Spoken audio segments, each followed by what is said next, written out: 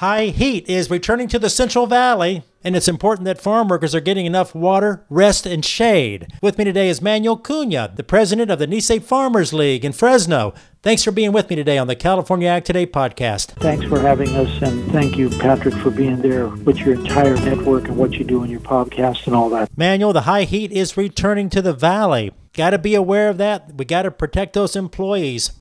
For agriculture employers, with agriculture employees to be on alert for the high heat temperatures that are now coming into our valley. Yep. And with that, they need to make sure their plans are being implemented, that they have for the 80-degree temperatures, and as well as for the 95-degree temperatures, which is the high heat hazard temperature, and making sure that the employees drink a lot of water and they stay away from sweet drinks, and also definitely make sure that they're not drinking any alcohol. Right. Because that does not help any of this at all, and it's going to be 97, I believe, on Thursday, 20 degrees higher than the norm at this time.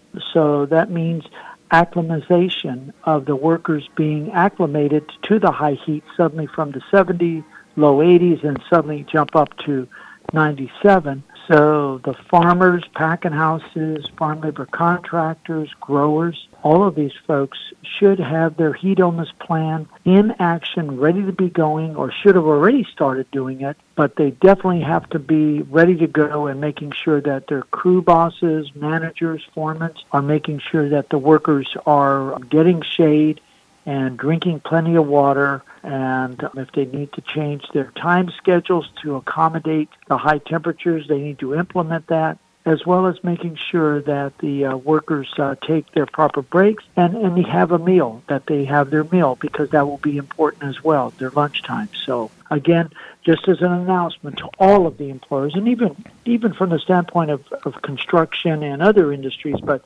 especially agriculture, because they're the ones working in the fields.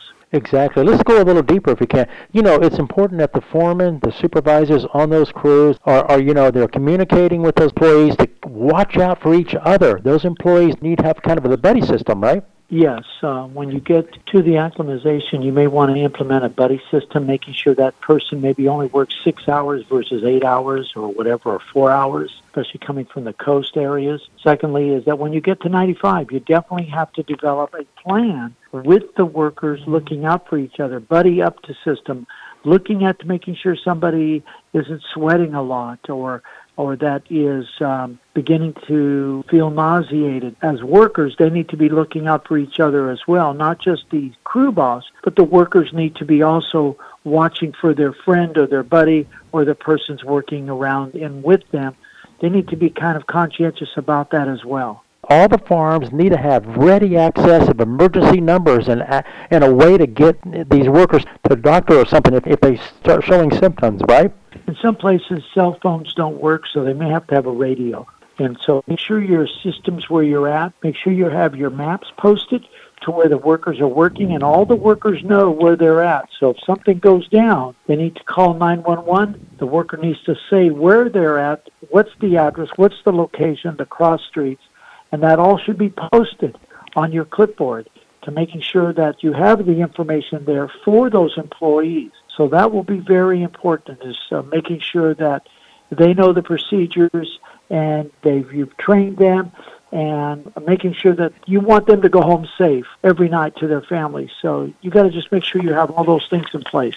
Manuel, it all starts with that water, rest, and adequate shade. And one other thing, Patrick, it's very important that make sure you have a supervisor with 20 people, that you have somebody that has had first aid and CPR training. That is very important. And if you leave the crew, then make sure somebody is in charge of that crew in case something goes down. But first aid and CPR are definitely very important with our farm crews and or working in the fields or even in the packing, but especially in the fields. Farm labor contractors, make sure your supervisors are properly licensed for first aid and CPR. That's very important. We know the farmers are doing a great job. We can always do better. Let's protect these employees during these high heat situations. Thanks for being with me today on the California Ag Today podcast. Thank you.